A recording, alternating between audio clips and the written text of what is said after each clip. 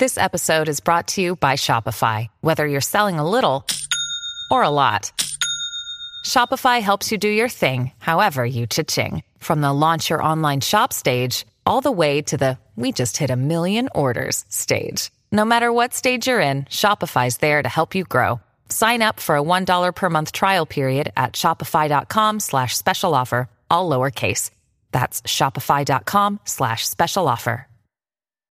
When you need mealtime inspiration, it's worth shopping Kroger, where you'll find over 30,000 mouth-watering choices that excite your inner foodie. And no matter what tasty choice you make, you'll enjoy our everyday low prices, plus extra ways to save, like digital coupons worth over $600 each week. You can also save up to $1 off per gallon at the pump with fuel points. More savings and more inspiring flavors make shopping Kroger worth it every time. Kroger, fresh for everyone. Fuel restrictions apply. Manchester's indie rock and roll station, XS Manchester. The XS Manchester long player, an iconic album in full with Jim Salverson. XS Manchester. You're right, I'm Jim, and this is the XS long player, taking classic albums and digging down into the stories behind them. On this episode, I'm taking a look at a Manchester album that is in equal measures both much loved and often ignored. It's a classic album from those heady days of Manchester when the Roses and the Mondays are in their pomp, and the album in question is Northside's Chicken Rhythms, and my guest is Warren Dermondy, or as you probably know him, Dermo. We're going to cover off all the memories he's got from the making of this great album, both the good and the bad, working with the legend that was Tony Wilson, and why the follow-up second album never saw the light of day. Let's do it. Today's XS long player is Northside, Chicken Rhythms. How you doing, Dermo? Fine, mate. Are you okay? Yeah, I'm not too bad, thanks. How is it for you looking back? Are you someone that focuses on the future, or do you mind kind of reminiscing about the good old days? To be honest, I'd say both. There's nothing wrong with the past. I love the past. But at the same time, you got to look forward, haven't you? You can celebrate the past as long as you don't dwell on it. Exactly that. Right, well, we're going to kick off by looking back to the late 80s, the early 90s, a period of Manchester when you would have been writing the album and getting the band together, and a period of time that I think, particularly from someone that doesn't originally come from Manchester, I've kind of made it my home here, but I think it's a period that has been mythologised slightly in terms of Manchester music and kind of the vibe in the city at the time. Did it feel like to you at that period of time something was happening here? There was a real kind of cultural moment. Exactly, definitely. For about 2 years, I'd say Manchester was the place to be, you know what I mean? It was like the centre of the universe. It was great. Imagine being a kid and it's all happening. What can I say? You know what I mean? It's like, it really was at the time. It was, and rightly so, because there was so many bands doing what they was doing, and people, you know, it's how it was. It was beautiful. Loved it. Did it feel like there were bands around you that were kind of inspiring you to go on that musical journey? Were you feeding off the likes of the Roses and the Mondays that would have been making music around that time? To be honest, no disrespect to them bands, but at the time we was all doing our own thing. Mondays was doing the Mondays. You can't say they sound like the Roses. We didn't sound like them. It was just like, I don't think so personally, but we were just doing our thing, and that was it. And it was the same, you know what I mean? It was all same people with different heads doing the same heads, if that makes sense. Does it make sense? I don't know, but like it's hard to explain because you was doing it yourself. So when you were making it, like when you were starting on this musical journey and you were writing music with the rest of the band, were you doing it with the aim that you thought it would be successful? Or was it like literally just an outlet at that point? Honest, it was playing around with your mates? Think about it like that. It was music for us. It was everything. It was just what we did. We was kids. We loved music, and we just wanted to play. We wanted to record. We wanted to do it. We didn't even think of it like that. It was just something that we did at the time that we did it. We're talking specifically about the release of the album Chicken Rhythms, and there was a bit of a upheaval, I guess you could call it, after the album was released, but before the first single was released. There was a bit of a lineup change with Michael Upton replacing Timmy Walsh in the band. How disruptive did that feel within the band when on one hand you were on the cusp of something, and on the other hand you kind of had to make a serious change in what you were doing? Well, I think all that happened before it became serious. Okay. As in, Michael Uppo was the top lad, you know what I mean, a great guitarist, but it just wasn't cut out for it. It just wasn't, I don't know, Timmy was the man for the job, do you know what I mean? Is it the challenge of going from something that is just almost like messing around, having fun, to going actually now we've got in a way it's it a was different like, gear? Yeah, because we had Yeah, all of a sudden it became dead serious. You know what I mean? It was like, right, we have to do what we have to do now. And like, I love Uppo. I've not seen him. I'm saying that I've not seen him for years, but to be honest, without him, I don't know. He was like he put Moody Places, Shall We Take a Trip. A lot of the songs was his original demos came from Uppo. You know what I mean? And then Timmy obviously was a great guitarist. Made him his own, and then we also wrote a load of songs after that. But you got to give Uppo his credit, yeah, because the beginnings of the songs, all them songs, was down to Uppo. Was it a difficult decision to make that there was going to be that change, or was it just apparent from the moment it did start to become serious that it needed to happen from everyone's point of view? Well, it needed to happen, but of course it was hard work. It was who wants to tell somebody that? You know what I mean? Yeah. He was a good lad as well. He was a nice lad. We had to tell him, but it wasn't easy. No way was it. You were signed to Factory Records for the release of the album, who we talked about like a buzz around Manchester culture. They were the tastemakers, because in terms of Manchester music, they were the buzz label, if you like. Did it feel like a stamp of approval when they signed you? That Definitely. They kind of went. They was Factory Records. When we was growing up, it was New Order, the Mondays, Joy Division, Stockholm Monsters. All these bands was like they was still my favourite label now, but like as a kid, it's hard to explain it's all part of what you do anyway. It was a natural thing. It was what we was into, and they was the coolest label with the best bands, and it was just what we did and listened to. And the fact at the time we had loads of majors and all the rest of it on our case, but it was always going to be Factory Records because when they said showing an interest, for me that was it. You know what I mean? They was number one, still are.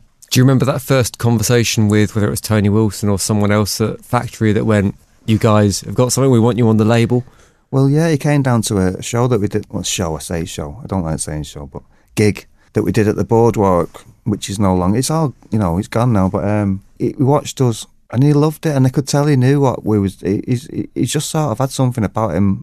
To be honest with you, when they offered the contract, it was always going to be That gig at the Boardwalk you mentioned. Completely sold out, I believe, purely on word of mouth and the buzz around the band at the time. Yeah. Did it just feel inevitable that was, when you were there on stage playing to all the kids that were loving the music, you got Tony Wilson there in the background vibing off the kids who were loving the music, did it kind of feel like an inevitability that success would come? Yeah, as cocky as that sounds, at the time that's the way it was, and it was like, Wilson knows now, it's like it was expected in a kind of way. It sounds silly, doesn't it, but saying that, but like, yeah, it was expected, and yes, it happened. What was it like working with Tony Wilson, who, again, we talk about the mythology of the late 80s, early 90s. He's a man with a fair amount of mythology built up around him. He was a character, wasn't he? Let's get it right, you know what I mean? Well, he was, and he, to be honest, I didn't see that much of him. He was more of a presence. He was a character, wasn't he, and all that. He just let us get on with what we wanted to do. To me, that was everything. We wanted to.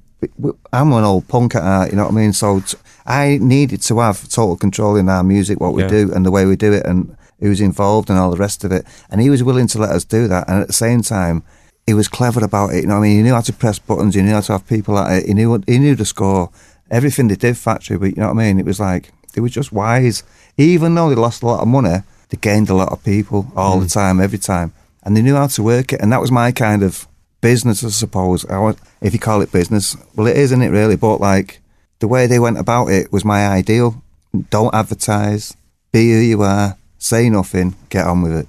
That element of control that you say you needed over your music, how did that then feel going into a scenario where, because you went over to Rockfield to record the album, legendary studio, and you had Ian Brody as well on production duties, a legendary producer who I never realised till a couple of years ago how he's done a lot, hasn't he? Yeah, the amount of albums and songs he's got his thumbprints all over. Amazing. He's got a real legacy in music. Yeah. How was it working with him and having to relinquish a certain amount of control to him in terms of making the album? I don't think it was.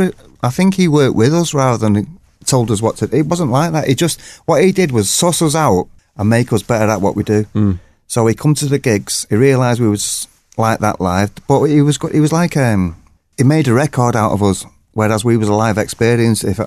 That's how it was for me. And he's a producer, isn't he? We didn't even know what a producer was at the time. We didn't know. We was kids, don't forget. We was like 19 or something, but like, he made us make a record in the way a record needs to sound, and he was really good at it. He could understand the madness of it all, and us lot, but he made sense of it all as well. He understood.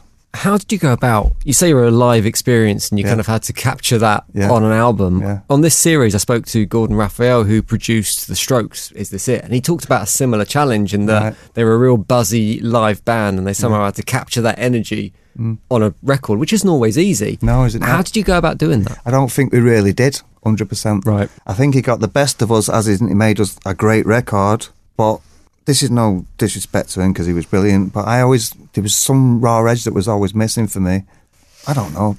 Unless you're like a dance band or something that works to a click track all the time, or that kind of band where everything matters about perfection, I don't think you're going to be happy. Well, I just wish there was a bit more edge to the sound. Right. But I'm not putting him down at all. Is that something that you think is achievable in terms of if you went back and did it today, do you think you'd be able to make a different album with that edge? Because I know what you're supposed to do, how to capture both worlds. Right, okay. You can work to a click track and make it all sound perfect and shit. But I'd know how to keep that edge, because if it's not done, personally, for a vocal point of view, if it's not done within 3 takes, it ain't happening. Right. How can you spend 18 years on a snare sound?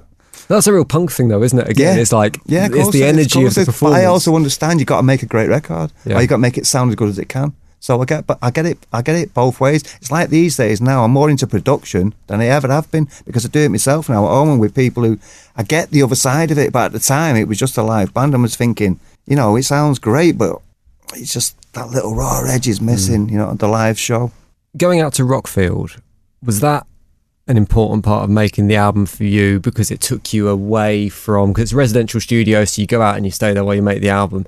Was it important to get away from like the madness of the city? No, because the madness of the city followed them. Okay. It was 25 of our mates there. We're supposed to be making an album. At least there's all on the tractors. It was robbing the shops round the corner. It was pure chaos, you know what I mean? At the time, I was into all that with them. I spent more time getting the music right than actually doing vocals, and it's always been a little pain in my head that I could have done so much more that I didn't do. This is just my personal point of view. I was too much of a party animal. There was a lot going on at the time, there was a lot of grief. I don't know if anyone knows all, but like I said, my brother died and my best mate and all that. So I had all that and I was going on a mad one. So it crossed worlds, and I wasn't focused as much as I should have been as far as I'm concerned. Going back to, it kind of hints at the party lifestyle, I guess, but the biggest song off the album, and the one that we still play on Excess Manchester and you kind of hear everywhere, is Shall We Take a Trip, which was famously banned by the BBC because of its drug references. Yeah. Was that a stumbling block, do you think, in terms of its success, or did it have the opposite effect? We wanted Moody Places as the lead single, but Wilson's Wilson, isn't it? So it's got to be about drugs, so that's a bit the A-side, you know what I mean? Fair enough. I don't know, because if you're like me, and I'm the kind of person, maybe it's punk again and all that, but I'd rather find out than be blown away, if that makes sense. Like, I prefer to find things out. As a person myself listening to music, I'd rather find out about something that's banned than something that's massive. It creates a hype, doesn't it? It's kind of exactly. Like it makes so a bit of excitement I prefer that. So a lot of people, I liked the people who was more interested in finding out than already knowing. Yeah. I always have been and always will be like that. Did it cross your mind when you were writing the song? Because, there's a history of drugs references in music. Oh, right? It was, right. That hasn't been bad, like Lucy in the Sky with Diamonds. Overtly, this is the banned. truth, Jim, right? To me, it was a joke. Not a joke. I care about the lyrics more than you'll ever know, right? But at the time, it was just, if I'm not comparing it to them because it ain't, right? But it was my little buzz thinking, like you just said, Lucy in the Sky with Diamonds, LSD, right? So I went, right, I can do that. Acid, Answers Come in Dreams. It took 25 years for anybody to understand that ACID equals acid. And I thought it was blatant, right in your face, but no one got it. So all I was doing is little references in the poems and stuff. As kids, we was nutters, you know what I mean? We used to take acid all the time. So it was just references to that poem style, and at the same time, expecting people to know what we're on about. People like us did, but I thought everyone thought like us, but they didn't, obviously. So you weren't like, it wasn't an attempt to be edgy or controversial. No, it was just you writing about your life. We were just being real. A snapshot of time. Exactly. Thing. Yeah. Everyone was taking acid. You said Moody Places, you wanted that to be the lead single a minute ago. You said in an interview I found with you back in 2011, that was your favourite song on, I would say on the album, it's not on the album. Why is it your favourite song? Because the bass line's a killer, and it should have been. To me, Cliff on the bass, that bass line, that song, is our stamp as far as I'm concerned. That's my favourite song. And was at our peak? Why didn't it make the album cut? You tell me. Were there discussions around it? Was there arguments around it? I can't remember. I don't know. It's just people deal with A-sides, don't they? Oh, that's what the most important thing is to them. I don't know. It's probably a business thing. I don't know. Musically, it's my favourite song. Definitely. When you were touring the album, off the back of it, obviously went around the world, various venues. Yep. I believe one of the venues you played, which I never realised was even a live music venue, was the Moulin Rouge in Paris. Oh, yes. Next door. What was it called? La Locomotive. We had to sound check early in the morning so we didn't disturb the dancers and all that next door. You imagine it, right? We was next door. I could tell you a million stories. Seriously, the stuff that went on there. Can I say what I'm supposed to say? You can say whatever you like. Right, well, one of my best mates, he caught for a prostitute outside, right? We was throwing chickens. We was in this next door, right? We was in this hotel. We got chickens at Scranton. We was all starting launching them over the balcony for fun, you know what I mean? Landing on people's heads and all that. There's like 4 or 5 floors of magic, chaos, magic, chaos, magic. That's all we wanted at the time. You know, it was beautiful. Good times, really good times. Is that when you look back at the kind of success and making of this album? Is that stuff you remember when it was That's the you stuff and I the remember, band, but this is camaraderie? why. Yeah, of course it is. Think about it. You know what's mad now? I don't want to go on a downer again, but all these people, seriously, are dead. Right? Straight up. And that hurt. Oh, I don't want to get into all that, but like...